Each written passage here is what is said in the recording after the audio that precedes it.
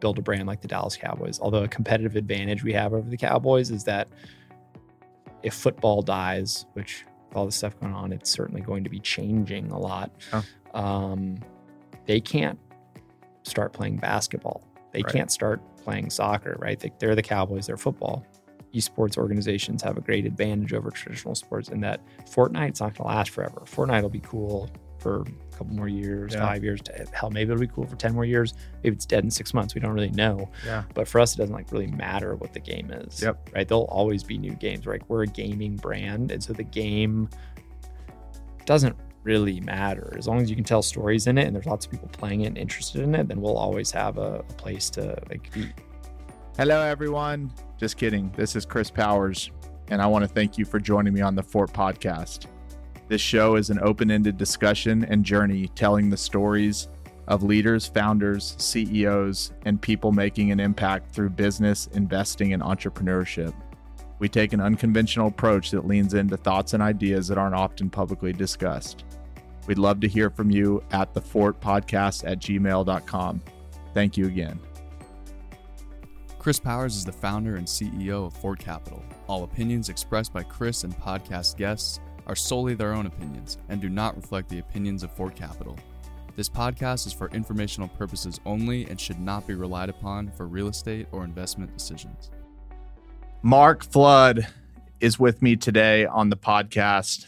Mark and I have known each other a long time, but we've actually become, I would say, almost better friends over the last couple of years by keeping in touch on the internet, by calling each other over the phone. And I think a lot of it has been driven by we're in two similar worlds. We're both running businesses, and with that comes a lot of maybe back and forth and questions that you can't necessarily go ask everybody. And so Mark has been somebody that I've leaned on in lots of little ways. How to get better at Slack, talking about his remote workforce, just kind of what he's doing and what's going on in his world as Fort Capital continues to kind of make a shift towards being more like a technology business than a typical real estate business. And it's just been really fun. We chat with each other on Twitter, LinkedIn, we text. So it's good to see you in person. And I really appreciate you driving up to Fort Worth today to do this. Man, absolutely. Stoked to be here. Oh, I love it. So Mark is the CEO of Disrupt Gaming, which I'm pumped to just talk about the gaming world. This is going to be a huge learning experience for me. But why don't you start out just giving us a little bit of background on who you are and how you got into the gaming world and to Disrupt? Yeah. So at a high level, I've always been entrepreneurial and a schemer, for lack of a better word. I'm 34 now, and I've only had what you'd call a regular job for maybe three of those years. And so that's the overarching background. But then getting into technology and gaming after college, and I guess this was so I graduated in 2008, traveled for a few years, and then 2010 started a property management company. Okay. Not technology or gaming at all, right? Yeah. And that was a cool business. I learned a lot, and I was doing well in that. However, there was kind of this little piece of me that I was like, this isn't quite the right thing. So ended up starting a little app company that was called Thumb Talk. And this is an application where you send pictures to your friends. This is 2010, 2011, by the way, where you send pictures to your friends and that picture gets rated by your friend and then deleted off their phone. So you started Snapchat.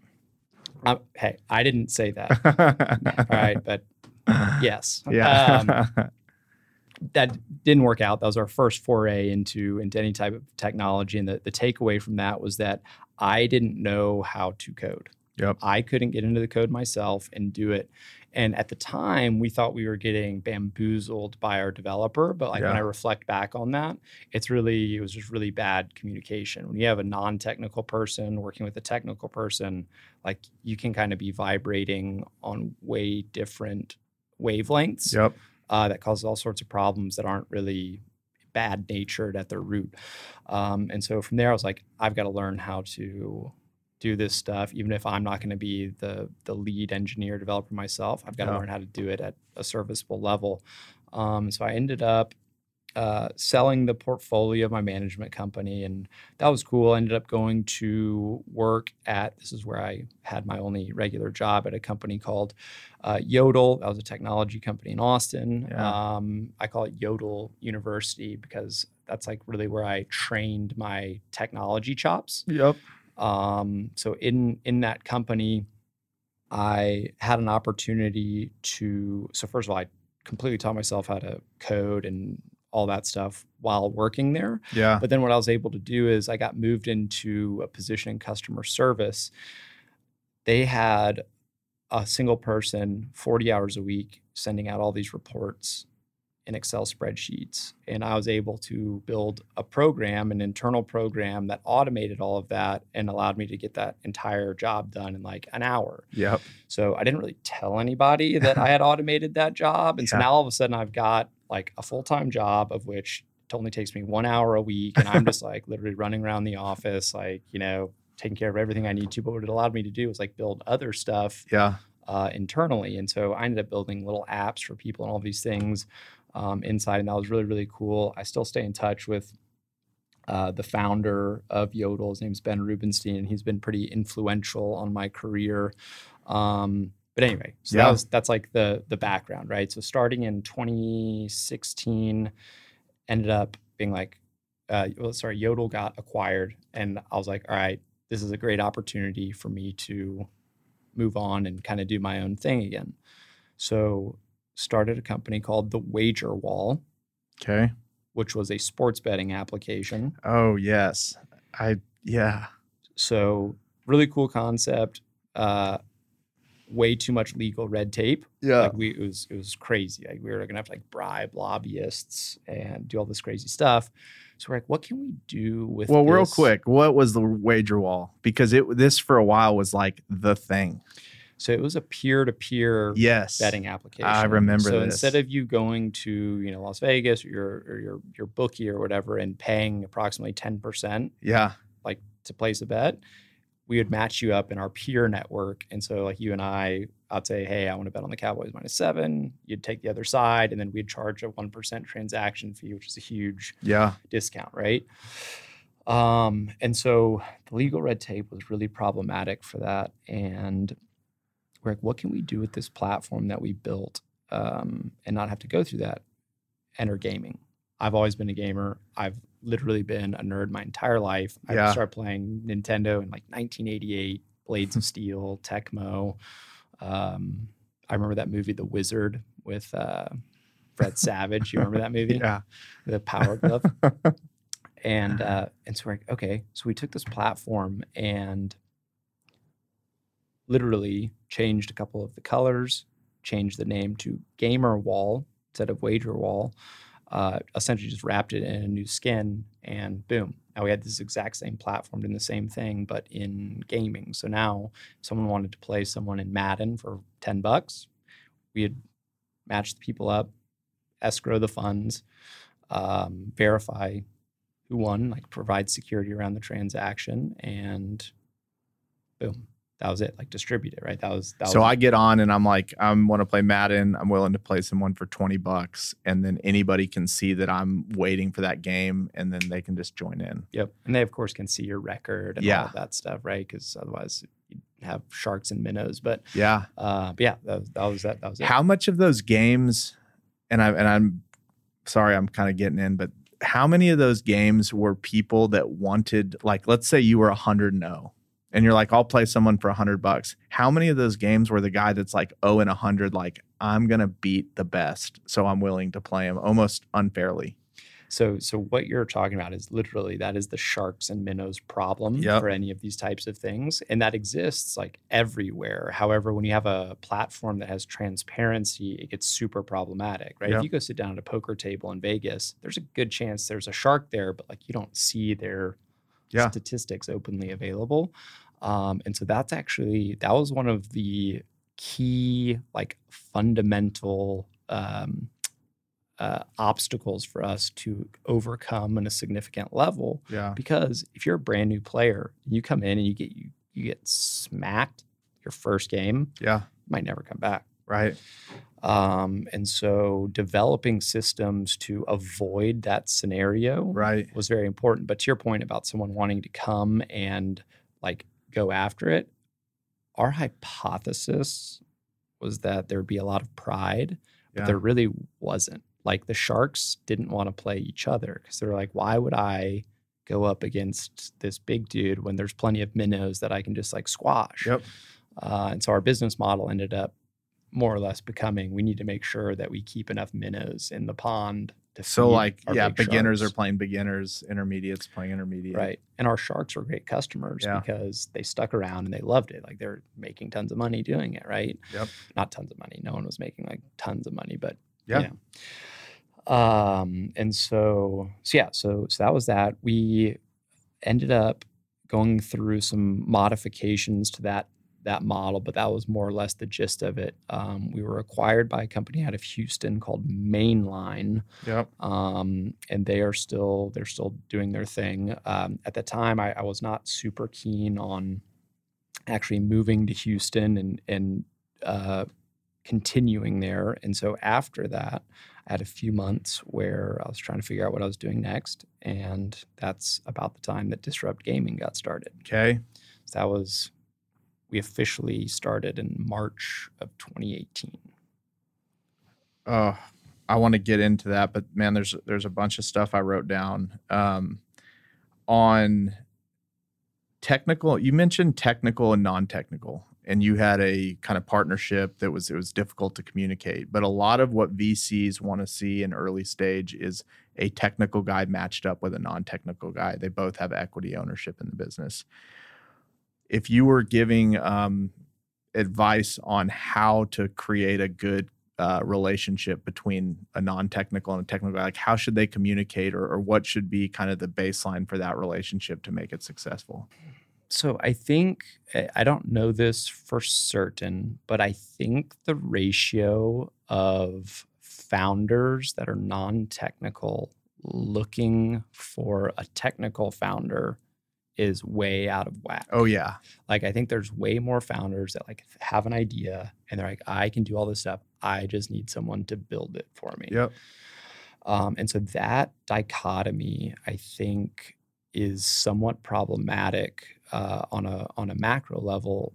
But to specifically answer your question, I think it's very, very important for the non-technical founder to like be somewhat technical. Right. Like you don't have to be the best but you have to be able to know what you're talking about to like some degree. Yeah. Because otherwise you're essentially, I mean, ideas are a dime a dozen. Right. Executing them is the hard part. Yep. And so that will always cause friction as long as that's not the case. And so, so I think to reduce that friction, it's very critical for even the non-technical founder to, even if they don't actually become technical, Yep. to make a very strong effort to Yep. show the other founder that they are indeed trying to understand. And it's my opinion that it's a little bit easier for a technical person to kind of come off their high seat and like communicate fairly. However, there's all sorts of underlying issues that like contribute to that being difficult, especially over time if one person's sitting there pounding out all of this code while the other person's just like yelling ideas at them. Is there somewhere to learn for a non-technical guy to go get like a baseline education, or is it purely through experience, or is there like books or blogs or websites where you Websites. Okay. I mean, I'm pretty sure codeacademy.com. Yeah. Like, I mean, even, it's like a 40-hour course. Yep. And dude, if you're going into business with somebody, like asking someone to take a 40-hour course, like that's way reasonable in my opinion, right? And so like even that, like that's a fantastic place to start. I mean, shoot, Code Academy, I'm almost certain has a program where like if you go through a certain number of things, they see that on their end and they start placing you in jobs as a technical person. Interesting. Yeah, dude, it's the non-technical is usually the visionary. He's usually the idea guy. The technical guy by nature is usually a lot more focused, a lot more kind of engineering driven. Yeah. And so I think that disproportionate share will probably always be something, because I think that's more of just how people are wired. Yeah. You were clearly able to make that shift. Are you able to like when I think of a good coder or even a good gamer, like you can just get in the zone and stay in that zone. I picture coders going on like these 4 and 5 hour coding sprints. Is that something that's always come easy to you to kind of stay super focused for long periods of time? Yes and no. So in a perfect scenario, like my brain is super binary. Yep. I'm a binary person. Like things are very, very few things like fall into a shade of gray. Like I'm usually 1 or 0. And so because of that, like coding and those types of things like suit me well. However, outside circumstances have like kind of continuously dictated that I'm like not allowed to get into that Yep. zone. Like I would love it today if I could shut everything off and go work on a just like a direct project for 8 hours with no disturbances. That's impossible for me. I don't get an hour and a half without some type of inbound Yep. like more I guess management style thing to deal with. So the yes part of that answer is that I can do that and I do enjoy doing that. However, the no part is I rarely get the opportunity to. Right. So you started WagerWall, and I never was a user of WagerWall, but I can remember like weekly people were like, yeah, we're on Mark Flood's deal. We're playing games. So my first question is, which is kind of like the entrepreneurial, just kind of way of doing life is like fire, aim, ready. Did you even like look into the legalities of what this would do? Or are you like, this is an awesome idea. I'm going to do it. I'll figure out all the rest of the shit later. Yeah, that. Yeah. Yeah. Grip it and rip it is probably my most commonly said thing ever. And, there's a million ways to phrase that, Yeah. ask permission or what is it? Ask permission later or something, or ask for forgiveness, or it's easier to ask for forgiveness than permission. Yeah.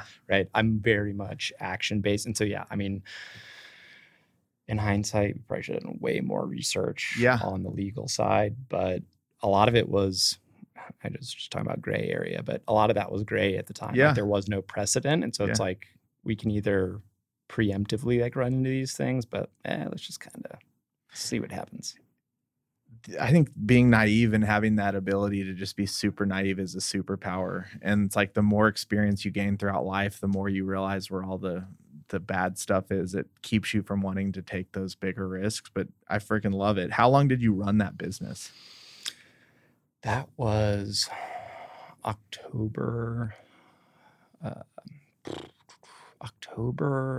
early October to the end, beginning of late 2015, early 2016 through October 17. Okay. Yeah. So like how long into it did you start realizing like I might have an issue here? 3 months. Okay. Because WagerWall as the WagerWall was only like that for like 3 or 4 months. We made that pivot into gaming pretty fast. Yeah. Okay. And what was different about gaming versus wagering if you're betting in both circumstances? The major one lies less in like the actual code of like laws, which are like different in all sorts of states. And it was more about the fact that there was way less attention on it. Got it. The sports betting industry is huge. It has lots of regulation and eyeballs. Yeah. Like the laws are probably the same for both of them, but there's like way less oversight on the gaming part of it. So we were able to operate way easier there. Yeah. So much to the fact that we never even ran into anything ever once we switched into gaming. So WagerWall turns into GamerWall. It starts picking up steam at one. Like how many people were using the service? I think our total number of users ended up being like 8,000. Yeah. So it wasn't like this was millions of people, right? But it was consistent in the sense that you just kind of had this 24-hour like monetization scheme. Yep. Like it was people were constantly playing these games, right? So it was like, we're just making little transaction fees like repetitively. Yeah. And so that was pretty cool. And then the value outside of that actual transaction in that platform was the white labelness ability of it, meaning that platform was branded ours. However, it was super easy for us to spin it up as a platform for anybody. Yeah. So we actually signed a contract with the Sugarland Skeeters, a minor league baseball team in Houston, or in Sugarland, with that deal to be that the Skeeters were going to have their own platform, and this was going to help them engage their fans and audience, and they were going to host little MLB The Show tournaments and all of these things that they could monitor and do. And they weren't doing any betting, right? That was virtual currency and whatever, but the mechanisms is all, the software is all the same. Right. So we actually signed a contract with them to do that. And I'm sure that was part of the parts that made it easier for the company that acquired us to do it. But that was another value part of it outside of like the actual transactional revenue. Yeah. Was the acquisition, or did they approach you, or did you at some point were like, I'm going to sell this thing, I want to do something else? I don't actually remember exactly how that like came to fruition. I know. So my co-founder, by the way, both Thumb Talk and WagerWall, I was only half of. John Schaefer was my partner. Okay. Great job. And if we're talking about the technical person and non-technical person, I was the technical person, right? Yeah. Even though I'm not super duper technical, I'm somewhat technical. But and so we had a relationship with a media company called GOW Media in Houston, and they own radio networks in Houston. It's like ESPN, whatever it is in Houston. We had a relationship with them where they were helping us market. So through that, I'm almost certain that that's how that connection came to be, is somewhere through that network, although I don't remember exactly how that started.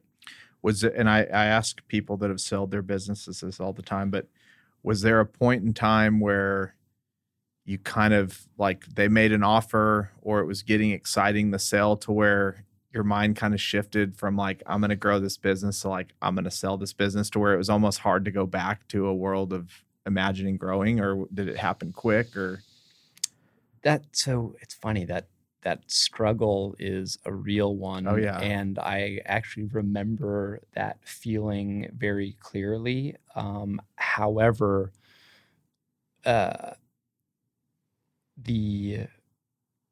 so in that situation, if you're a founder and you have tons and tons and tons and tons of passion for that particular project, that might override like any common sense, because you're like so passionate about it. Yeah. Like it would be disingenuous for me to say that like I loved that so much that I was willing to like stake that and be this thing that I like died on the cross for. Yeah. And I don't mean that to say that I wasn't like I was like, it was all I was doing, fully, all in on it.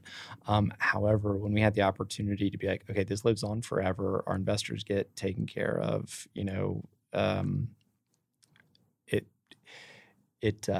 my passion didn't outweigh that part of it. Right? Yeah. Okay, this is a great outcome for all of this. Like the future was murky anyway. It's not like if I was 100% confident we were about to hit a home run, of course I would have kept it, but that wasn't really the case, right? Yeah. So it was a great opportunity. And then the way that transaction shaked out, and the connections that we still have today through that, like there's a possibility that we end up working with the guys from Mainline again in all sorts of capacities, because they're still in gaming also. That's awesome. And so yeah, it was kind of a roundabout answer, but no, there's some people say like sometimes you cross this line to where like you can't go back to a world of imagining continuing to run. Like you've convinced yourself the sale, you kind of see the dollars. What'd you do the day that you sold the business? Or what'd you do the next week? Literally started another company. Yeah. I literally started a company. So you had an idea prior to selling. Yeah. So Bo can actually talk about this a little bit, but the first thing I did right after is I went in and spec'd out a SaaS platform specifically for gaming and esports as a website builder for gaming. Okay. If you're familiar with Shopify or Wix or those, it's that, but like literally just for esports teams. Got it. So I literally started building that. Like, I'm pretty sure that was the next day. Like, did you even celebrate or like do anything? You're just like just excited to get started. Yeah, just went right into the next thing. And it's funny. So today, I started Origin GG is the name of that software. Yep. And I started with my that was actually a solo project, Disrupt Gaming. I have a co-founder in as well. Disrupt came about 2 or 3 months after Origin GG. Part of our reason for starting Disrupt was that I was getting lots of access to these teams that were using Origin GG as a service. So I all of a sudden got a deep dive into some of these organizations, which I was like, I'm 100% positive we can do this better than at least our customers on Origin GG were, right? And so, yeah, I literally went into that right after. And then as of today, I was kind of doing both of those. And I was like, I can do both. And I'm just going to see which one kind of gets legs first. Right. And in that little race between the two, Disrupt did. And so Origin GG still exists. But like I'm personally like divested to some degree, and it's not a focus. Like it still lives on the web, and you can. I think you can still use it, right, Bo? And what is it? Like you said, it's a SaaS product for esports teams. It's a website builder only for esports teams. Got it. Oh. Cool. So then insert Disrupt, which is your latest and greatest. How did that? Where did that idea come from, and what is it? So my current partner in that is Cliff Waters. We were fraternity brothers at Texas. That's how we met each other. But guess what our common bond was? Gaming. Yeah. Like we'd be at the fraternity house, and people would be partying. We'd be over there playing FIFA or Madden or whatever. And so that's a 15-year relationship now, of which gaming is like truly like a very integral part of that. So he's my partner in that. And when I was telling him, he was also involved in Gamerall. He wasn't one of the co-founders of Gamerall. However, he got involved with us at maybe like midway through. So we had already had some experience working together in like a real capacity there. And then when I was telling him about Origin GG stuff and all of the shenanigans that I was seeing from my customers, we were like, we should start a team. If we don't start a team, I think we're going to regret this. And so we put in a very small amount of capital, and we're like, let's see what happens with it. And it's done pretty well. So what is the team? Disrupt Gaming is the team. Okay. What games? We compete in Rainbow Six Siege and Tekken right now. And how do you determine what games you're going to game in? That's a good question, my friend. I'm glad you asked that. Come on. I've got a line of them. Let me get my iPad on. Here we go. So game selection is a huge part of this business. And by the way, everything that we're about to talk about when it comes to esports and gaming, I'm going to be sharing my opinions. By no means are there's so much like open air here that like we have strong opinions and we move forward based on those things, based on data and information. It's always we're very nimble and subject to change based on real information as it comes. Yeah. But like a lot of this stuff is not going, like there is no textbook for this, right? So everything that you're about to hear me say is like my opinion, and we of course believe all of this stuff, but you could definitely hear someone else's opinion. It's like totally different, right? And so game selection is a really important part, especially for a team that's young, because our business model is this. We tell stories, lots of them, and we tell those stories through different channels. So long form video on YouTube, short stories and a picture on Instagram, even shorter stories and a quick post on Twitter. Yep. And I'm using the word stories very loosely. Yep. I guess that's a code word for just anything that's entertaining. Yep. Content. Yeah. And so the games that you choose to be in are going to be an integral part of your stories. So if I'm telling a story, I need to make sure that the subject of my story has a pool of people that's a decent size, aka how many people play the game. Yep. How many people watch content around the game. So I can go to YouTube and look at search terms and get a general idea of how many people are searching for content to watch about this game. How many people view the competitive scene. So if we are comparing a game called League of Legends to Call of Duty, one might have like 2 million people watching their championship event, while another one might have 100,000. So like that doesn't necessarily mean you always choose the one that has more. That's just a factor in it. So when it comes to how you choose a game, here's our selection criteria. Yep. The first is that Cliff and I have to like it. We have to mess with this stuff all the time. We're in it. And life is way too short to be dealing with Fortnite all the time.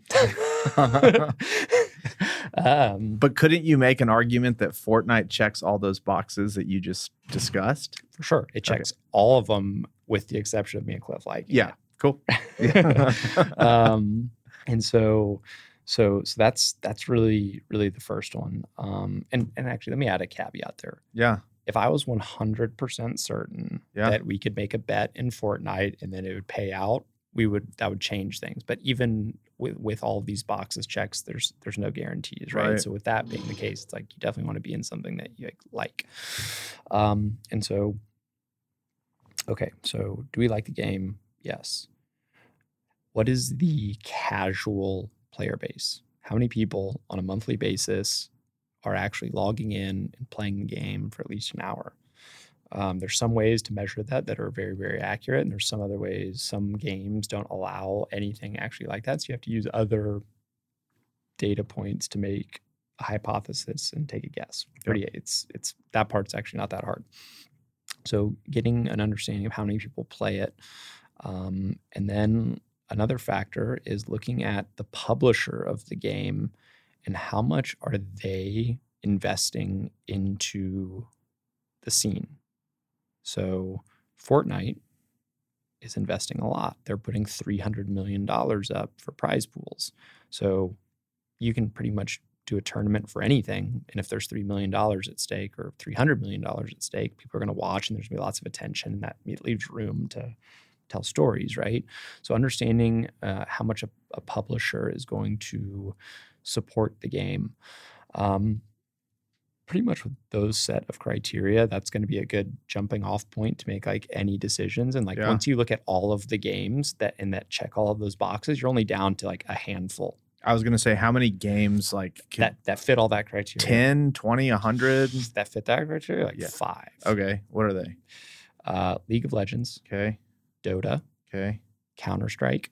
Fortnite. Overwatch. Yes and no. Overwatch is if we talk about the wider business of all of this stuff, Overwatch is a franchise league. So for you to even be in that, you've got to come up with like a $30 to $40 million capital investment. Maybe more than that. I don't know. So you're like, I'm going to start a game. Do you go, or I'm going to go start a team.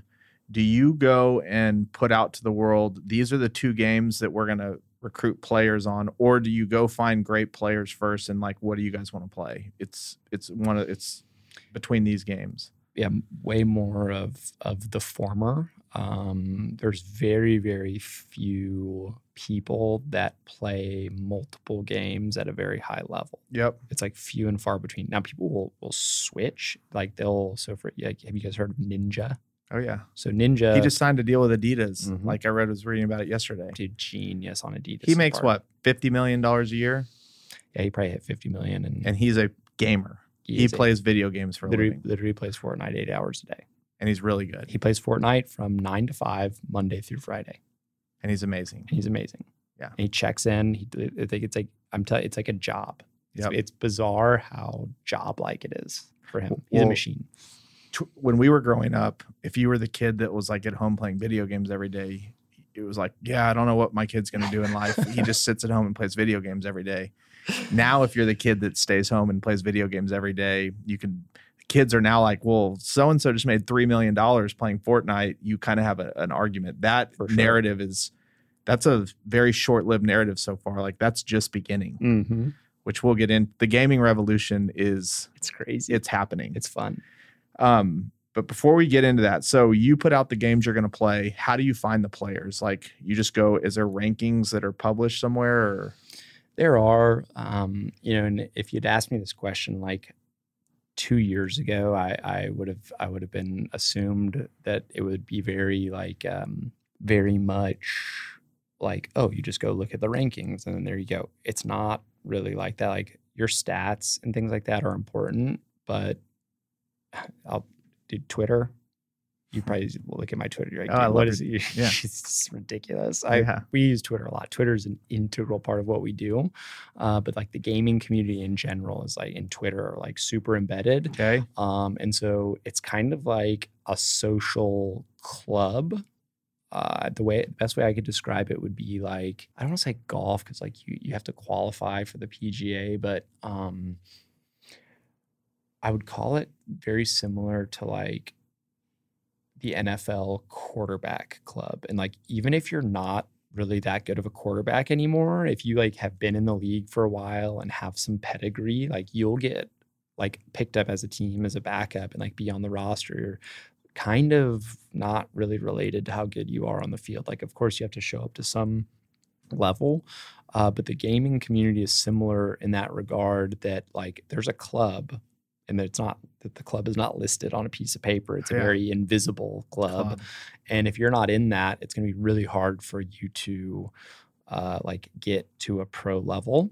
Now, of course, over time, every once in a while, random people like break through and shoot up. And then all of a sudden they're now in the club, or maybe they're the leader of the club. But it's very tribal, I guess is a word for it. And so if you are trying to find a player, you're going to have a list of usual suspects really fast of who those people are, just from like consensus. And then if you go at like you can and should go outside of that list for sure, it's just going to get a lot muddier in terms of like verifying that. Are you putting player by player together, or are you like recruiting a team that's already been a team together?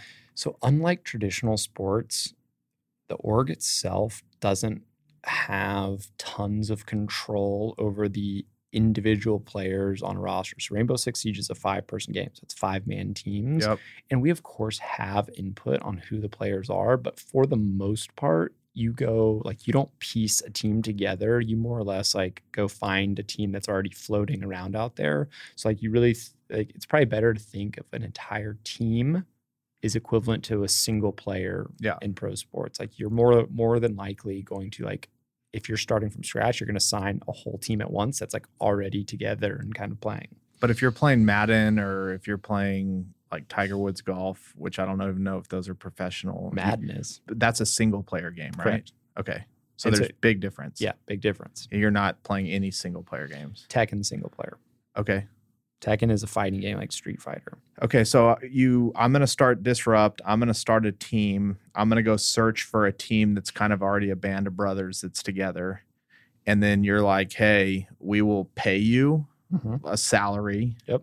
We will provide your travel and lodging to go to these places. Or are they playing from their homes? So both? It's both. Okay. So depending on what game you're in and the way the leagues are structured, some leagues like Overwatch, for example, every regular season game is like live in person at a stadium. And like starting this year, it's actually going to be like home stadiums. These teams are going to be like traveling like home and away games, which is crazy. It's happening. But not all games are like that. Not all games are that advanced. And so a lot of games have regular seasons that are all online, and you're literally, probably playing from your underwear in your chair or something. Yeah. But then when you advance to like the finals or the playoffs, whatever it's called, in whatever game you're in, then that usually occurs at a physical location like Las Vegas or Los Angeles. In Vegas. It's just in Vegas. The next Rainbow Six finals are in Tokyo. I somehow missed that reminder. Okay, so and then it's I'm assuming it's like, this is what we're going to pay you, and your bonus based on the amount of winnings that you bring in. Yeah. And there's a money list, or you get paid to win tournaments. Yeah, exactly. You get that, win prizes and all of that stuff. But yeah, I mean, you hit the nail on the head in terms of the contract. It's exactly what we pay for. Right? So how many players do you have recruited on Disrupt? We have 5 Rainbow Six Siege players. Okay. We have a Rainbow Six Siege coach. Okay. So that's 6 for Rainbow. And then we've got 3 Tekken players. What does a coach do? Literally calls plays, not in game. The coach isn't allowed to be participating during the game. So calls plays is probably not the right term, but draws up strategies to use in game. Okay. Watches film of the team, takes notes, does counter intelligence work on the other teams you're about to play. Got it. So we're not quite where we want to be in terms of our competitive infrastructure, but I'm like a Bill Belichick fanboy. So like that's the level of like, Yep. That's where we want to be at. Like I want a sheet with, I want to know what these dudes eat for breakfast, how much they're sleeping, and not just for our guys. I want to know this about the other team too, like where they like to play, what their habits are in game, all of that stuff. Dude, that is incredible. So how do they monitor like if these players are practicing? Because I'm assuming everybody lives kind of around the country and then they meet up for events. So do they just log out? Like, how do you know your players are staying? It's funny. This will tie into the whole remote working thing. Yes, these are challenges that exist, and I don't claim to think that we are doing this at the best possible way we can. We try the best we can, but that is a challenge. You've got all these moving pieces. They're all remote. You can't see them face to face. If someone doesn't want to talk to you, they just don't answer the phone or whatever, right? Unlike if you're an NBA team, they're all at the practice facility, right? So that part of it is really old school in the sense that you've got to go back to old fashioned relationship building and trust and the way we're kind of structured at Disrupt is that I don't have the bandwidth to like have these super in-depth relationships with every single person. Yep. And so we of course use some type of hierarchy, right? It's like we have a team captain. His name is Yeti, in case we talk about that more, but his name's Yeti. And so I will talk to Yeti a lot, right? And then I trust him to be the like disseminator of information as well as the information gatherer to kind of distribute back to me, like, how's everyone doing? Is anyone demoralized? Is someone like dragging ass in practice? Like those types of things are, and if you've got a real life scenario, like where you're all together, you can kind of get a feeling for that. But like, I have no real way to. So there's no software that's been built that runs in like the back of a game that you can see how practice is doing, how many hours they're logging. I mean, nothing that is that sophisticated. You can of course record practices and things of that nature, but like, I mean, now we're talking about, they practice for 5 or 6 hours a day. Now you've got 5 hours times 5 guys, and every day it's 30 hours. It's very difficult to like measure that effectively. Like we do have some things that we can go back and like check on, but it's very much like a feel, trust, relationship based thing. So my next question, is there a draft, and are you getting hit up all the time like, hey, can we try out for the team? And how do you know if it's time to tell someone your thumbs aren't working anymore, buddy? It's time to hang it up. Dude, it's so funny you're asking these questions. These are things we literally think about and like try to figure out how to handle these types of things well, because like what you're talking about, like it's all new. This is what makes you a good organization or not. It's like handling in any these business, well. not just gaming. Yeah. And so it's interesting. So there is no draft, but we do get constant emails and messages. I get my Instagram, my Twitter emails. It's just like almost nonstop in terms of not necessarily always wanting to try out for the competitive team. We also have a division of like 25 or 30, what's called content creators. And these are people that play the game, but they're not competitive. They just like to create funny videos or how-to videos or whatever, and we help use them to distribute our stories. Yeah. And so we get tons of applications for that stuff. In regards to players performing well, there's a lot of factors in there, right? Because you could, in theory, you follow baseball? No. So Bryce Harper is now on the Philadelphia Phillies. He came from the Nationals. I think they signed him for $330 million or something like that. That is a good analogy for us, or in the purpose of this conversation, because Bryce Harper as a pure baseball player is definitely not worth $330 million. That decision that the Phillies made had a lot to do with his marketability. He's a handsome dude. He hits home runs. He puts fans in the seats. Like he himself is an interesting story. Like it just makes a lot of other things easier. So it's not just about on-field play. So likewise, in our games, we have the very same factors. Like it is totally possible that we or any org would pick a player that is very much statistically known to not be as good as another guy if they bring other assets to the organization, like having a big following or being super marketable or whatever. So yeah, telling someone that they're past their prime is that's always never fun. We've never actually had to tell one of our guys that. Yeah. However, we have not signed someone, like passed on someone because we're like, this dude, sorry. You don't keep working. Yeah, well, you're just washed. Yeah. Like you tend to hang them up. But is age a thing? For sure. Age can make you a worse player over time, huh? Indeed. So why? Your brain like starts fatiguing? Reaction time. So okay. Depending on what the game is, so a lot of these games are super duper duper twitchy, meaning that like we're talking about like milliseconds, or like microsecond movements and things like that.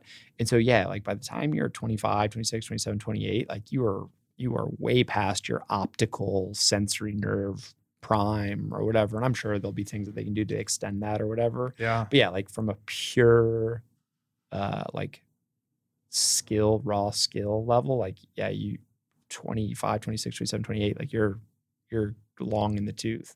Like I'll go play some of these games and I'll play with Bo or whoever. And is Bo on your team? So Bo, Bo's not on our team. However, for those listening, Bo is in the room vlogging right now. So we are talking to Bo, who came up with Mark. So Bo is a local Austinite who I didn't know in person until getting into the gaming industry. And he actually worked for a different team, a competitor of ours.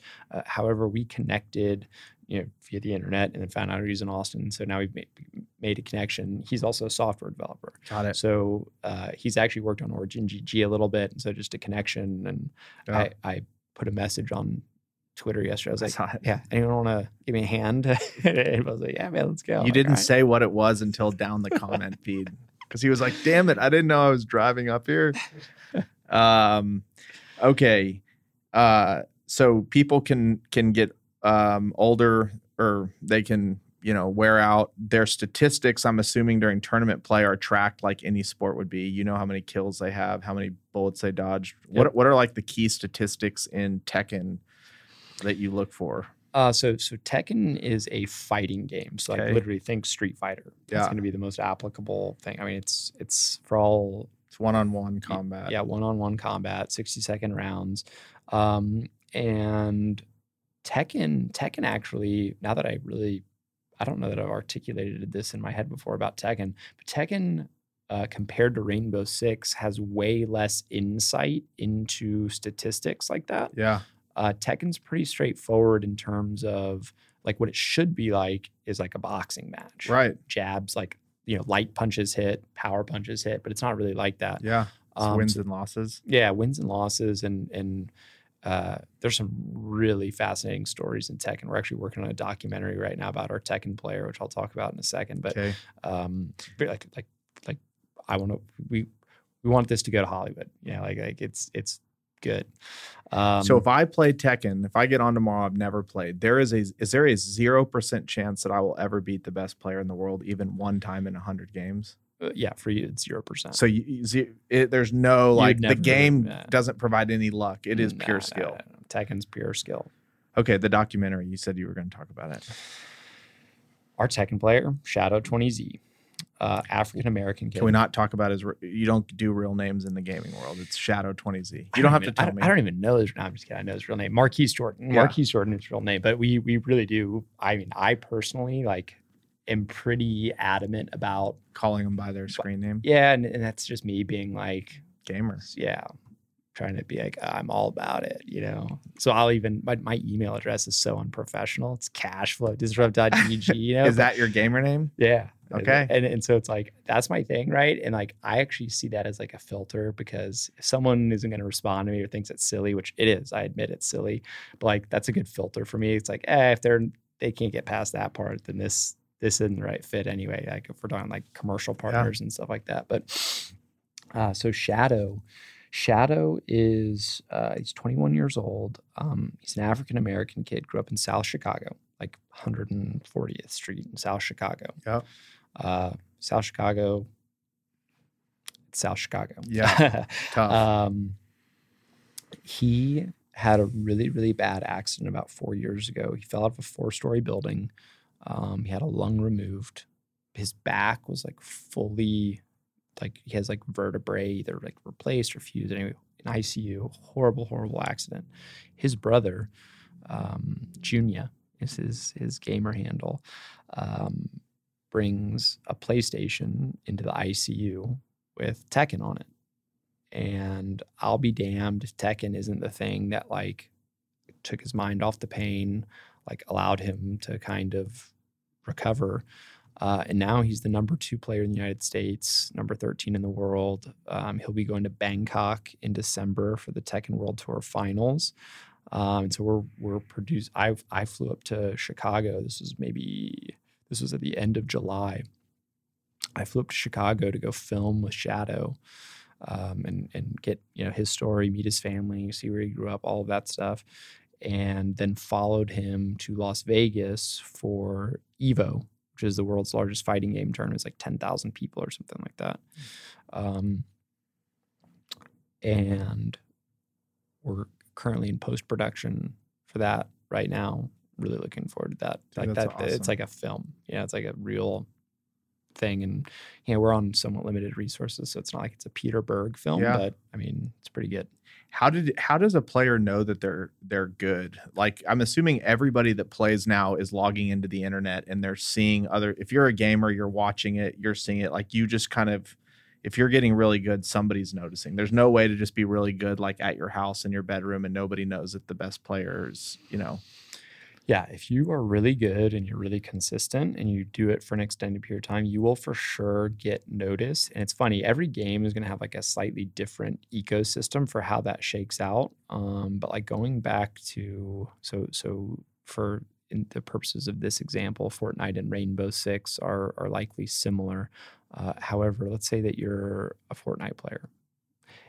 Well, as you rank up and you start playing, let's say you're playing 8 hours a day, you are going to rank up to the point where the game is putting you in a player pool of people that are similar to you. And so that pool, depending on how good you are, could be pretty small. Like if it's a 10,000 player pool that there's only 10,000 people that are at this level and you're playing for 8 hours a day, you're going to start running into those same people. Like even in a pool of 10,000, maybe that's not the right number. Yeah. Maybe it's 5,000 or whatever. But like you're going to start seeing and running into in-game, like certain people kind of repetitively. And then I think that's kind of how it starts. And then usually the people that are playing that much are also like doing some type of media around it. So they're uploading their movies, their videos of them playing to YouTube. And so that creates more awareness of who they are. And Twitch is live, YouTube is recorded. Correct. YouTube does have a live function. However, it's like, you have to have 1,000 subscribers. Is that what it is? Yeah. It's nowhere near as popular as Twitch for live streaming. Twitch is by far the largest for live content. In fact, you could potentially do this podcast on Twitch. I'd actually recommend that. Mark that down, Johnny. Because what you do is you do it live, right? So then you get some people watching your podcast live, but then it also records it. So now you've got the recorded video of it that you put on YouTube. So you just did one podcast. You have 2 full episodes on 2 different platforms. We're going to do that. We need to get a camera in here. Man, there's just so many freaking questions because this is fascinating. Usually I know a lot about the businesses of the people that are coming. Okay. So if you take Ninja, for example, and it says he made $50 million last year, where did all that money come from? What is winnings in being a good gamer versus endorsements? And for the team that he's on, is this backed by like a private equity group that has like millions of dollars to start pumping into these players? So like, how does that ecosystem around him look? Because I imagine there's a lot more Ninjas going to come out over the next 10 years. For sure. Next 2 years, probably a year. Indeed. There's going to be, you'll start to see quite a few Ninjas arriving. So the ecosystem is interesting. So prize pools, Fortnite is an exception in that regard in like these extravagant prize pools. Like, yes, there's big prize pools for this thing. The Rainbow Six one's like $2 million, but it's certainly not a $300 million dedicated prize pool over the course of a year. So Fortnite is somewhat unique in that regard and how big the prize pools are. With that being the case, prize pools are rarely the most significant revenue portion. Okay. Like it's usually not even most of it, or like I'd be guessing at numbers here, but I'd say out of Ninja's revenue, it's like 1% or less is prize pool for Ninja specifically. So where's all this money coming from? A big part of it, especially earlier, like if you're looking at Ninja's like curve, so after he's gained some steam, but before he reached this like crazy peak, he was probably doing like $500,000 or $600,000 a month in what's called like subscription revenue. People subscribe to his channel on Twitch, and they pay Twitch $5 a month, and then Twitch gives him approximately 60% of that, so $3. So for every subscriber, Ninja makes $3, and Wow. I think he hit 250 or 300,000 subscribers. That's just like literally recurring Revenue. like not even mailbox money, like direct deposit into your bank account money. And so that at that point is big. Now, when you have that much attention and you have people that are willing to directly pay him, like that is a one-to-one. That's like literally me subscribing to your channel and me directly paying you. It's a very direct thing. And so when you have that many people, then there's also like this way wider subset of people that are just watching Ninja generally. They don't subscribe to him, but they just watch. So now you've got like 30, 40, 50,000 people watching him for 8 hours a day. And that's at any one time. Yep. The gross number is probably like 500,000 over the course of a day. So whenever you have that much attention, now all of a sudden you have it's monetizable attention. Yep. And so Red Bull gets in, right? So now there's a Red Bull fridge in the back of every one of his streams. He's got his little stupid Red Bull headband. And I didn't mean to say stupid. Fortnite is, you can tell I'm not a big fan of Fortnite, but I love Ninja. Ninja's great. He's done very good things for the industry, but and he's a great representative. Have you met him? I've never met him. Yeah. How old is he? 28, 29. So he's maybe peaking. Competitively, he's probably already peaked, but his deal, yes, he's incredible at the game, but like, dude, it's his personality, his audience, all of that stuff. And like, yes, he couldn't have done that if he wasn't good at the game, but like that is no longer what's carrying him. Yep. That's awesome. One of our advisors has a relationship with C3, which is they put on Lollapalooza in Chicago. Okay. And part of the reason this guy got involved with Disrupt is that he was like, dude, I was at Lollapalooza in 2018 and Ninja was there playing Fortnite, and the crowd for him was bigger than any of the musicians that were at Lollapalooza. And he's like, as soon as I saw that, I was like, I have to figure out how to get involved in this some way. Yep. So yeah, it's really crazy, right? So going back to how Ninja monetized, how he's making $50 million, I have no idea how much Adidas is paying him for that. Yeah. But I wouldn't be surprised if Adidas is paying him $50 million. Yep. I know Mixer. So Mixer is a rival for Twitch. It's owned by Microsoft. Twitch is Amazon. Mm-hmm. Mixer is paying him $10 million annually to stream on their platform exclusively. So he's off of Twitch now and only on Mixer. And so that's 10 mil right there. Do gamers like work out or stay physically fit, or is that a requirement to be really good? You do. I do. You're a freaking beast. It's a huge part of my life, man. Yeah, for all this gaming stuff I do, I'm like double the age of half these dudes, right? Yeah. And I'll run circles around these little kids. Yeah. Give me a break. Get these guys out of here. No, but keeping a high energy level is part of my bit, I guess you could say. And so I personally put a lot of effort into that. However, in the gaming space, there are some people that do it, but like if you're looking at some of the things that traditionally people have like frowned upon, it's like, big slob, like in his mom's basement, whatever. Yep. A lot of that stuff is BS. However, there's many, many strides to be made in like personal health and fitness. Like some of these sleep schedules, dude, these guys from these, like they wake up at 8 p.m., and it's like they're eating garbage. And it's like, that is something that like for me, like if I forget about money or the business side of it, like actually helping people's lives, like changing someone's lifestyle or whatever, that's like really important to me in terms of making sure that we try to get people as healthy as like they can be, right? Because Were you always healthy? Because it's a big part of your journey right now. What was the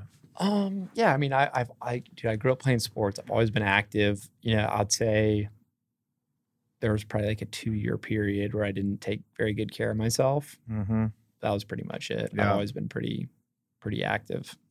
So switching gears just a little bit, back to the comment of kids now can tell their parents, like, no, I'm not a lazy gamer. Like, this is what I'm going to do for a living. And that's going to become a more regular occurrence. Do you have any data or stats on like how many youth want to be a professional gamer when they grow up?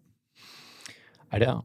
No. That's a really good question. I'd imagine it's a lot. A lot. Like I mean, I'm nowhere close to the gaming world. And the kid that won $3 million playing a Fortnite tournament, I heard about that like 10 times in the same week. Like, and I know for a fact, all my friends with young kids, all those kids knew that there was a kid that made $3 million. I just have to imagine that shift is happening so freaking rapidly. So my next question would be, we talked about this kind of on the podcast phone call, but you were talking about how are people's interactions online and playing affecting kids like in their real life world. Like, I imagine now you're not judged on, you know, how many home runs you hit. You're judged on how many kills you had the night before. That's right. You know, it's been a while since I've walked around the halls of a middle school or high school. I'm not sure if that's even legal for me to do right now. Yeah, not in today's political environment. But you know, what we were talking about on the phone yesterday, I do know, and I've read quite a bit about, and this actually ties into a larger meta of like online behavior in general. Like gaming is like part of it, but like this has way more to do with like just online stuff anyway, like bullying and all of these things, right? Because now you've got your in-person interactions, but then you also have like your online profiles, which sometimes those align with how you are in real life, sometimes they don't, right? Yep. Depending on who you are. And so yeah, like I know for sure the story that I was telling you about, I can't remember where I read, I'll have to find the story, but like, yeah, a kid got beat up at school for like having the base Fortnite uniform, right? All his friends had, you know, the $10 skin. That was the new release. These are like digital uniforms, not uniforms. Something you're wearing in real life. Correct. Yeah. Digital uniforms, you know, and like Nike did a collaboration with Fortnite. So there's like there's Jordans in the game. And so like, of course you have to buy the Jordans. Now you're buying digital Jordans. In Johnny came into my office the other day bragging about how he bought Jordans for his Fortnite player. I'm kidding. But yeah, I mean, so now you've got kids getting picked on because they don't have the coolest stuff. And like that like thing that's happening, that's always happened, right? Yeah. Like kids have always been picked on. Like that's just what kids suck, right? Yep. they don't suck. Kids are awesome. I'm about to have one, but you know, they can be mean. Yeah. Especially when you get them in groups and stuff like that. So they're like, brutal. Again, I think that is indicative. I use that as indicative of the level that gaming is like getting integrated into like the day-to-day lives. However, I don't think that is like, oh my God, that's because of gaming these kids are getting bullied. Like, come on, kids have always been bullied. Like, we don't have to touch on this too much, but it's something that you probably have a comment about. Gaming is not the root of a lot of the mass shootings that you're seeing. A lot of what you hear in the media is like, this is all from people playing games. Like, there is no supportive statistic to show that is anywhere close to true. Yeah. I mean, true or false? You are true. It yes. is not true that gaming is like, give me a break. Yeah. Like it's like, I can't roll my eyes. It's a podcast, so you can't see me do it, but I'm rolling my eyes like into the back of my head. Yep. You know, like it's ridiculous. Okay, I'm going to pivot again because one of the things that we had a good chat about probably 6 months or a year ago, Fort was really learning how to start using Slack better. And I think I posted something like, is there anybody out there that can teach people like how to use Slack better. And there you came. You put down your remote, you turned off Tekken, and you said, I'm coming to your rescue. And you did. But what we got to talking about was your entire company, Disrupt, is a remote business. So you have employees that are all over the world, which is something that's being talked about a lot more. I don't live in that world. It's still hard for me to picture how to hold people accountable when they're all over the world and haven't met each other and built deep relationships.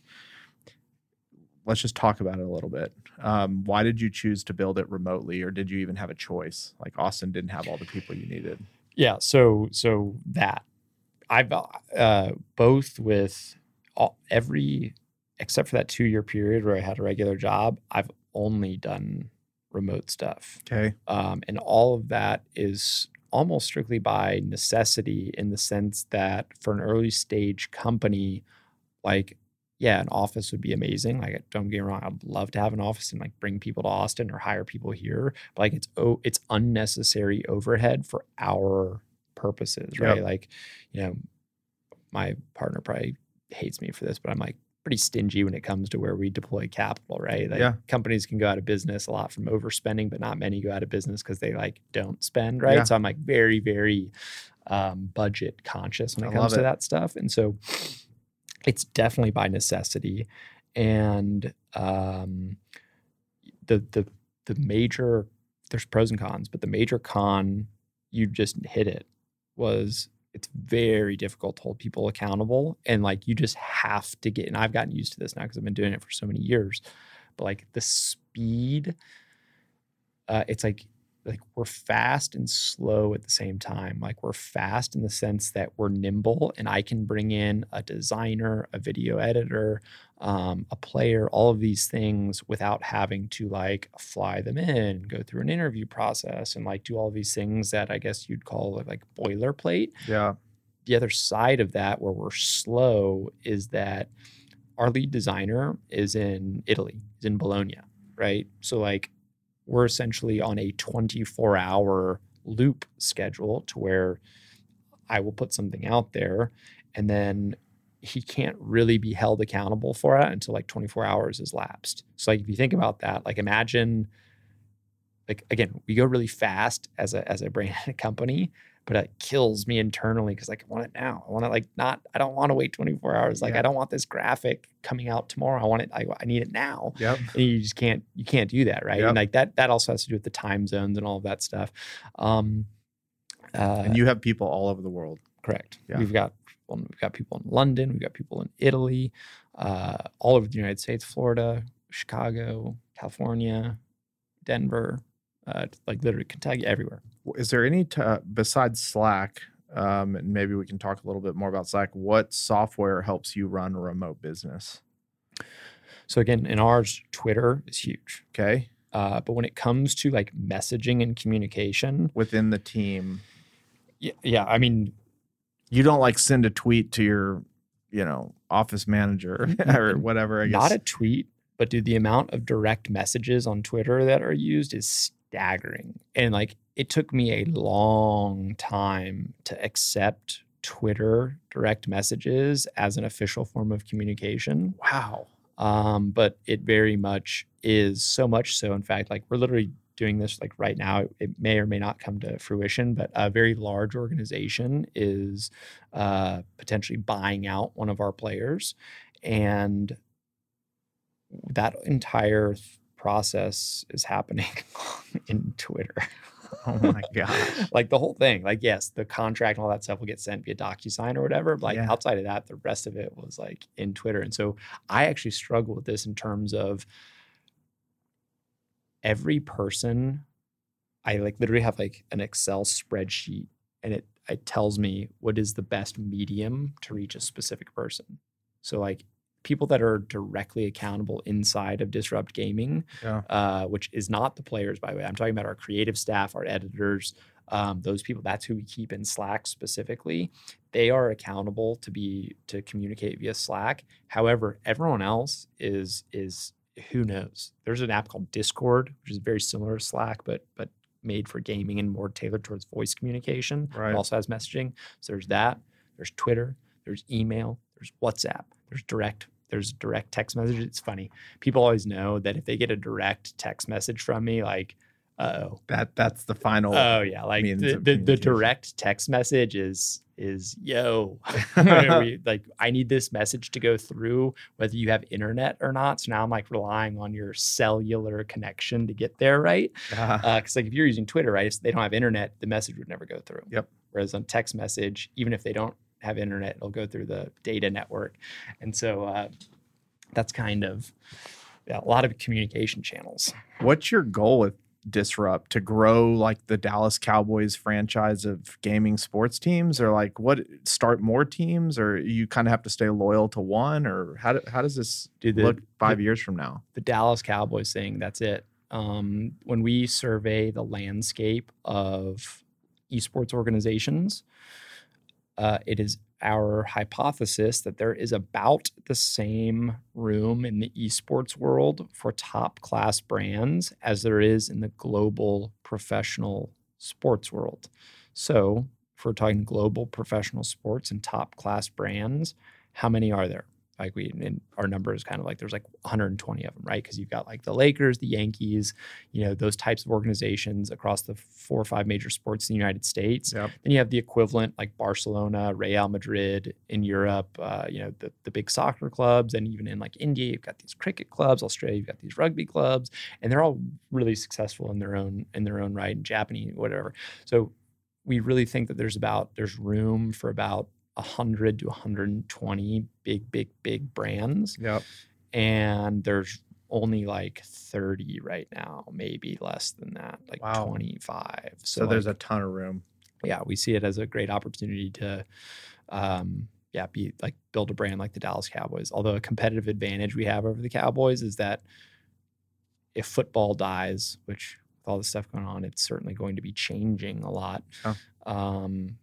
They can't start playing basketball. They can't start playing soccer, right? They're the Cowboys, they're football. Esports organizations have a great advantage over traditional sports in that Fortnite's not going to last forever. Fortnite will be cool for a couple more years, 5 years.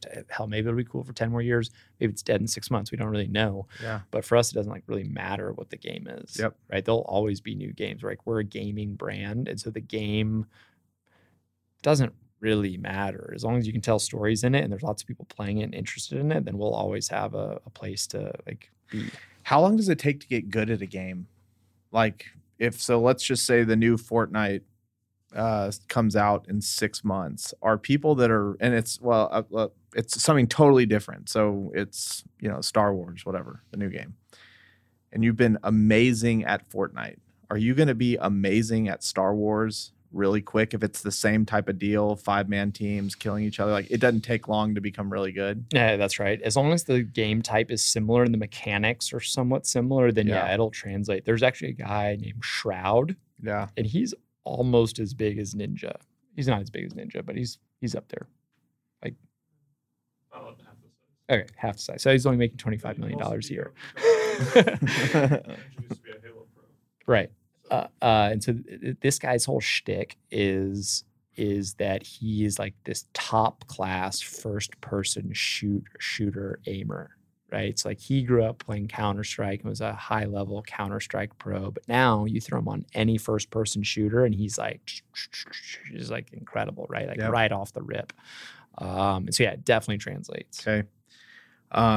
So if you keep growing this business and the goal is to become the Dallas Cowboys, are you going to have to raise some external funding to do that? Or do you do it through winnings from these players? Because just hearing what you've said, at some point, it's about the branding and the story and all the other forms of revenue than just winning the tournament itself. That's right. So, our and is there an ecosystem for that right now? Like if you wanted to go raise money for Disrupt, is that money available right now? Are people getting into that? Yes, definitely. In fact, it's like, it kind of reminds me of like the internet in like 1999. You can just like walk into a room and be like, blah, blah, blah, blah, blah, internet. Yeah. Like something.com. Yeah. And then it's like money gets thrown. It's obviously not exactly like that, but it's pretty hot right now. So yeah, there's a ton of equity like private equity interest there. But then, in terms of our plan, so yes, to really do the things that we want to do and do them well, it is definitely going to take more capital than we currently have access to. And so our business model is pretty much like, we are very similar to a marketing agency, right? So for example, I had a phone call with Southwest Airlines the other day. Very similar to my conversation. They're probably talking to some ad agency like GSD&M. I don't know if you guys know GSD&M. They're an Austin ad agency, but so they're talking to him, and GSD&M is sitting there pitching Southwest on all these commercials that they'd make for them and all these different concepts and ideas. Our pitch to Southwest is very, very similar to that style of pitch. However, it's just focused in and around gaming. Yeah. So,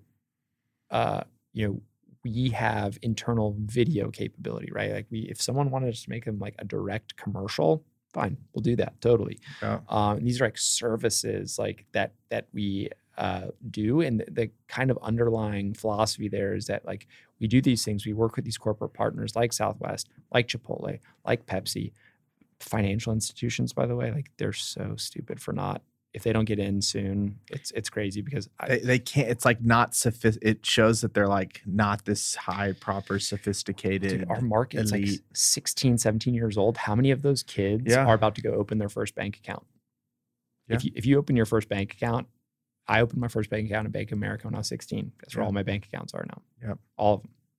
Sorry, side tangent. No, it's so true though. The companies that choose to shun it because it doesn't represent kind of the old world, if you want to call it, I think will suffer dramatically, and they'll miss out. Yeah. They'll have to pay way more later to do it. And I guess, hey, if you're a huge company, you don't care about that, then fine, whatever. But, and so, yeah, so we go to these types of companies, right? And we integrate them into our stories. Like Southwest, dude, we're flying people all over the country, constantly filming, videoing, posting, all of these things. Like it's a no brainer. And like, not only is it makes sense for Southwest, but it's like really great for us and like in line, like in the same stream that we're already flowing, right? We're already traveling around and filming and videoing. It's like we will make Southwest our official travel partner, and we fly everywhere on Southwest. Southwest is prominently featured in all of our content. If they want to do, if they want us to make them a very specific commercial, we can absolutely do that. We'll work, and if we have to write a script, all of these things, and like it's like a creative service, right? But then, right, so like that's like how we survive, and that's like how we generate like revenue. But while all of this is happening, we're still growing our brand. Yeah. And I am not a soft like metrics person. Like the people that are able to kind of build up these mysterious things and like sell things like in these mysterious values. You're like, wow, that doesn't really make any financial sense. Like, how did you do that? I don't know if you've been following the world-class capital stuff in Austin, but I have, dude. I get asked by people out of state all the time, like, have you heard of this world-class capital, dude? It's like, and I'm like, no, I don't know him. I hear about it all the time, but I have nothing to say other than I get asked about it 2 or 3 times a year. I know nothing about the details of it, although the only comment that I have about it is that like I've always wondered like what they're doing. Like it seems like they're really successful, but like I don't actually see them selling anything. So like I don't know, like their buildings are empty. It's not like they're generating, I don't know. My point here is that I'm not very good at these like wishy-washy things, right? Like some people can do that. I cannot. And so when I talk about like brand value, one, it makes me like uncomfortable because it's like not as defined as I would prefer it to be. However, we do our damnedest to measure that stuff and measure it constantly. Like sentiment analysis, our own internal channels, our YouTube channel, we've got 50,000 subscribers, our Instagram, our Twitter, all of these things, like as we drive revenue through actual partnerships with a brand like Southwest, we're taking this money and we're creating really cool things that, of course, adds tons of value to Southwest, but also keeps building up our brand. And so like, if we fast forward to 3 years, when now we've got 1 million subscribers on our YouTube channel, that's organic distribution, right? Yep. If someone wants to go put a commercial on TV, they have to pay a lot to air that commercial. Forget about the cost to actually make it. They've got to distribute it. And so we're building our own organic internal distribution. And while it certainly makes me uncomfortable to talk about, how do you measure a brand, all these things, those are the ways in which we are making sure that we're growing and that there is some there's some meat on that bone. Well, it's hard to ask somebody how much you like that brand. They're like, a lot. Can you prove it? Yeah, well, we have 1 million followers on YouTube. That's just doesn't happen by accident. Right. They watch all of our content on average for 7 minutes per video we post. Yep. Right. We just started our YouTube channel 2 weeks ago. I think we have 3 subscribers right now. But we will get there. Number 4 right here. 5, 6 right now.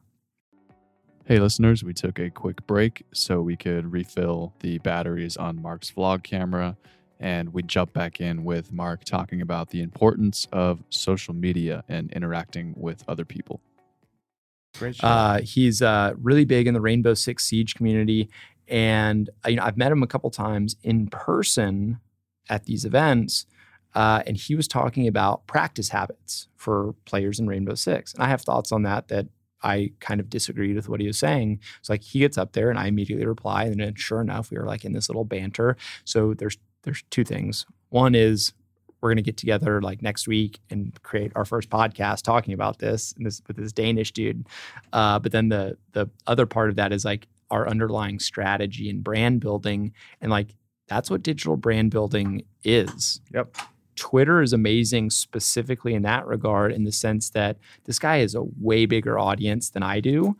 And now all of a sudden I've gotten free impressions on this guy. This highly influential person is now engaging with me in front of all of his audience. It's going back and forth. And so not only do I actually get followers right in that moment, a handful, 5, 6, 7, 8, or whatever, but now it's I think that tweet stream was 70,000 impressions. Yep. And an impression on Twitter literally just means that it showed on the feed. So it's certainly not an engagement. And I haven't checked how many engagements it's gotten, but it's probably over 1,000. And that's 1,000 people that are now oh, there's disrupt cash flow. Yep. And so that in itself, you do that once, whatever. Great job. But then I've been doing that for 5 years now. Yep. And it's that why you have 15,000 followers or something? On Instagram, I've got a little over 10,000, and Twitter's 5,000 or something like that. Okay, so how much would you attribute what you just said to that kind of hack of just staying in the conversation? A lot. There's also, it's funny. Growth on social media. There's all sorts of tactics that you can do to drive your numbers. And the intent of the way you use those is by far the most important part about whether they're ethical or not. Yeah. Dude, you can get bots on Twitter that follow and unfollow people. And don't get me wrong, I've definitely done some of those things in the past. However, my intent has always been thoughtful engagement, right? Yeah. And so yeah, that's literally it on social media. Yeah. Right. You can only, and another thing is, it really helps if you're just being yourself, because it's really hard to be someone else that consistently for that long. It's borderline impossible, right? And so on Instagram, on Twitter, all that things. Dude, I get out there and I interact and I converse with people, and it's tough. Twitter's brutal. You can get hammered on Twitter. You can get hammered, and you only get this many things. So complex ideas are very difficult to effectively discuss and stuff. But yeah, that's kind of what it is, right? You get out there, you interact, and you make a meaningful impression, and then maybe that person follows you, maybe they don't, but then they see you again in a couple months. They're oh, that guy's still here. And dude, I have in the last 2 or 3 years met a lot of people online that I've become friends with. I've seen some of them in person, some of them not, but communicate with them regularly through email about stuff in business, just questions, get on the phone. I've seen some of them as they've come through DFW or I'm going through somewhere, because a lot of it was all right, I'm blessed beyond belief to have an awesome group of friends here in Fort Worth and around Texas. But it's always just been super weird to me that because that's where I'm born, like that is the friends that I'm going to be allowed on this planet, when the internet honestly lets you choose like even more in depth, like who your friends are going to be. Yeah. I mean, Twitter's where you meet Yeah. new people and grow new relationships. Facebook is where You go to dislike those people. yeah, and go to dislike people you know in real life. Yep. It's so true. That's why I've been on Facebook for a while. Twitter's been my jam. Dude, I love Twitter. Twitter, you know, I own stock in Twitter. I do too. So I'm biased. As of like a year ago. Here's the deal. It is so useful. It's not going anywhere. No. I don't know how this will shake out in terms of up and down and stock and whatever. But like the internal There's no way it's going anywhere. usefulness of it, dude, it is like, so there's other industries like gaming that it's as integral to gaming as it is. But like, dude, I mean, people are like, oh, I'm going to build an app to help people find practice partners. And like literally the thing that kills those is that people are like, I just use Twitter for that. Yeah. Literally. I mean, I needed a videographer. I could have gone to Indeed.com, could have gone to Craigslist, could have done all these things. Instead, I just like, I'll just use Twitter. Yep. And the ecosystem almost makes it a little, you're getting more authentic kind of names or leads or connections through Twitter. God, dude, this. You know Paul Graham? Yeah. So like, highlight. I don't know him. I follow him. James Bashara knows him. Highlight of my life is having Paul Graham like respond to a tweet of mine. I'll get in there and like ask him a question or something. He'll make a post and I'll comment on it. Like if he responds, yes. What's my most famous? My most famous was a like by Naval. He liked something I said. How did he see it? Well, because he put out that huge, he put out after the Joe Rogan podcast for like weeks on Twitter, everybody was like writing their favorite line from it or posting their favorite like clip. And literally in the back of my mind, I was like, and I'd get on Twitter and he would like and comment back on just hundreds. I mean, my whole feed for like 2 weeks was Naval. And so I was like, well, fuck it. I'm going to join the party and I'm going to see if I can get him to like something. And sure enough, I posted and he did. That's probably the most famous person I've gotten in touch with. I've had a few people with blue check marks get in touch, but not that I hold in regard. Dude, it's real. There's obviously tons of fake accounts and trolls and all these things, but like it's so crazy that a lot of the times it's a real person. I mean, our president is like, that is him. Like our president is like literally sitting on his phone. He's like, ba-doop, and pushes the button. Like it's crazy. I mean, it's really cool. I think the pendulum is starting to shift back to where, in my opinion, political correctness has been all the rage for a long time. And you can say Donald Trump's doing it. You can say a lot of people are doing it. But like the filter of like, I don't have to say the perfect thing anymore is starting to kind of swing back. I'm seeing a lot more raw discussion than what used to be said. Now there's clearly still people that, again, but that's them not being them. That's them being this nice little Twitter person that doesn't want to hurt anybody's feelings. That in itself is stressful. It is stressful to not be yourself. My dad is, he obviously doesn't know how or like the context of Twitter. And so like he'll do the most random stuff. And I got a couple text messages from like multiple friends. My dad went on like a Twitter rant. Like he doesn't know how to use Twitter. So like a Twitter rant from my dad is like not really how you're supposed to rant on Twitter. And I got 2 different text messages from friends be like, man, Bill's on a heater tonight. I'm like, yeah, I don't know what the deal is. It's funny. You see glimpses of people that you didn't know that they had it in them on social media. For sure. Well, man, this has been awesome. Dude, thank you for having me, man.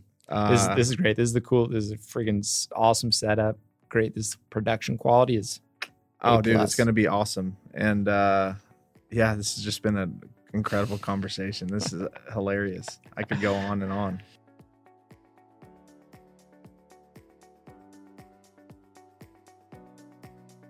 Hey everyone, it's Chris here again. Thank you so much for joining me on this journey. If you enjoy the show, please subscribe to us on iTunes and leave a 5-star rating or write a quick review.